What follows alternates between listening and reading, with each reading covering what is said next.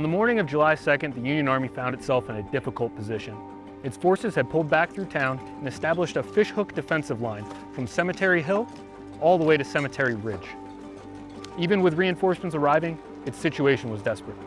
Union General Dan Sickles arrived with the 3rd Corps on the night of July 1st and fell in onto the left flank. Assigned to tie his positions in with the Union line on Cemetery Ridge, Sickles found himself at the base of a series of rises. If Confederate forces attacked his men there, they would face an uphill battle and a torrent of fire. To his front, Sickles saw an elevated position covered in peach trees. That high ground beckoned to him. Sickles moved his men forward to secure the peach orchard, leaving behind his assigned position in the Union line.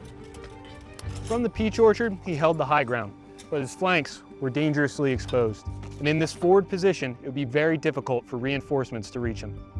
Should this position be overrun, the gap they had left in the Union lines would be exposed. Sickles' men, greatly diminished by previous engagements, would be interwoven in between cannon crews and artillery pieces all along the orchard. Among the regiments positioned here were the men of the 2nd New Hampshire. Raised in Portsmouth in May of 1861, the men of the 2nd were veterans of almost every battle from Bull Run to Fredericksburg. The regiment took a forward position in the peach orchard to protect exposed artillery batteries. Though a regiment on paper, 2 years of brutal conflict had worn on the men, and their numbers were only 354 when they stepped on ground here. Today, the lineage of the 2nd New Hampshire is carried on by the 197th Field Artillery, New Hampshire Army National Guard. Facing Sickles' lines were the men of General James Longstreet. Their mission? To hit Union positions forward of the main line of resistance and break them. Though the peach orchard held an obvious tactical advantage, the Southern soldiers also recognized the weakness of its flanks. If they could break this position, it would endanger the rest of the Union line. Among Longstreet's men that day were the 2nd South Carolina Infantry. Formed from militia units in Charleston, they had been in the fight from the very beginning, with some of their members even firing on Fort Sumter in 1861. Part of Kershaw's brigade, the 2nd South Carolina would push across this ground to attack the peach orchard. Today, the 2nd South Carolina's lineage is carried on by the 118th Infantry, South Carolina National Guard.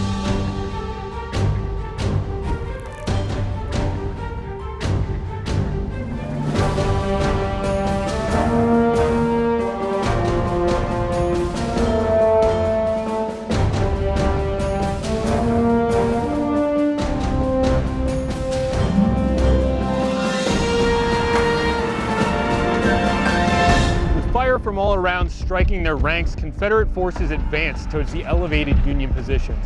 Cannon and rifle fire from the peach orchard devastated the advancing Confederates. Sickles was putting his elevated ground to good use.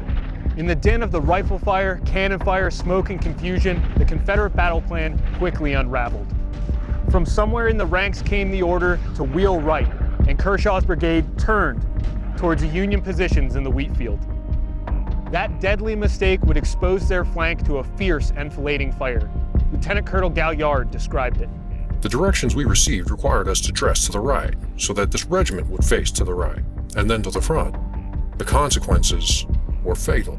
From their position in the Union lines, the men of the 2nd New Hampshire saw fellow New Englanders from the 3rd Maine skirmishing with nearby Confederate forces. As the Mainers fell back, the New Hampshire soldiers saw the opportunity presented by that ill-fated Confederate order, and Kershaw's Carolinians crossed right in front of their position. I reported these facts to General Graham and asked permission to charge. The enemy being close upon us, so near that the officer commanding the section of battery spiked his pieces, fearful that he should lose them. The general gave me the directions to go forward.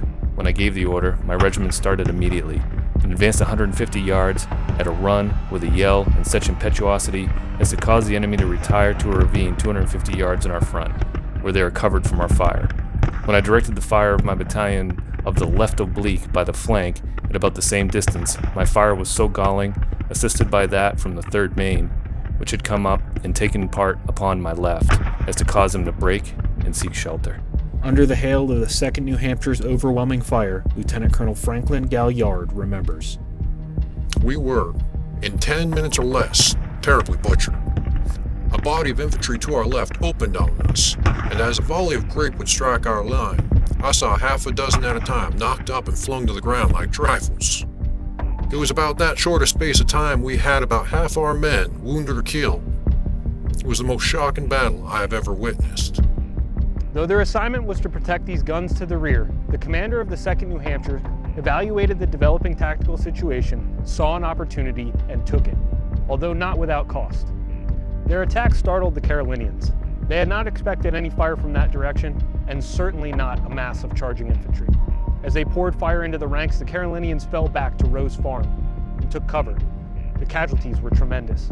Some, like the 2nd South Carolina, pushed forward towards the wheat field and took cover in the trees there. They would leave 50% of their men behind on the field as casualties. Though the attack of the 2nd New Hampshire had been successful, a new threat emerged from the west. Advancing forces crashed into the salient and buckled the line.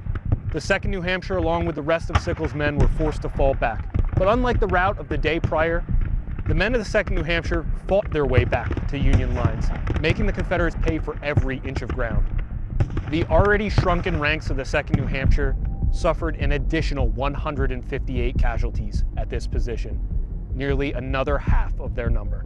As the Union line at the Peach Orchard collapsed, the mounting Confederate forces exacted great tolls from the beleaguered 3rd Corps troops. From their position here in the Peach Orchard, it was a long movement back to the main Union line. Fearing the loss of an entire corps, regiments were dispatched from the main Union line to screen the retreat of Sickles' men. Among those units were the 1st Minnesota, who successfully advanced and countered the Confederate attack, but at great cost. The 1st Minnesota would lose 80% of their men in that action. Fighting would continue elsewhere for the rest of the day, with the main Union line holding along Cemetery Ridge. There is much more to the story of the Peach Orchard, but it holds some important lessons for leaders of today. When taking initiative as a leader, it is important to understand the commander's intent. Was Sickles' move to this position the right call? Did his decision to move forward meet the commander's intent when he was assigned his position in the line? That fact is still debated by historians to this day. Though he took the high ground and used it to his advantage, his tactical decision that day had many consequences, and his men paid dearly for it. The commander of the 2nd New Hampshire also deviated from his plan that day. He was assigned a role in defense, but when an opportunity exposed itself, he took advantage of it. He and his men saw firsthand that sometimes individual initiative can have an important effect on the fight.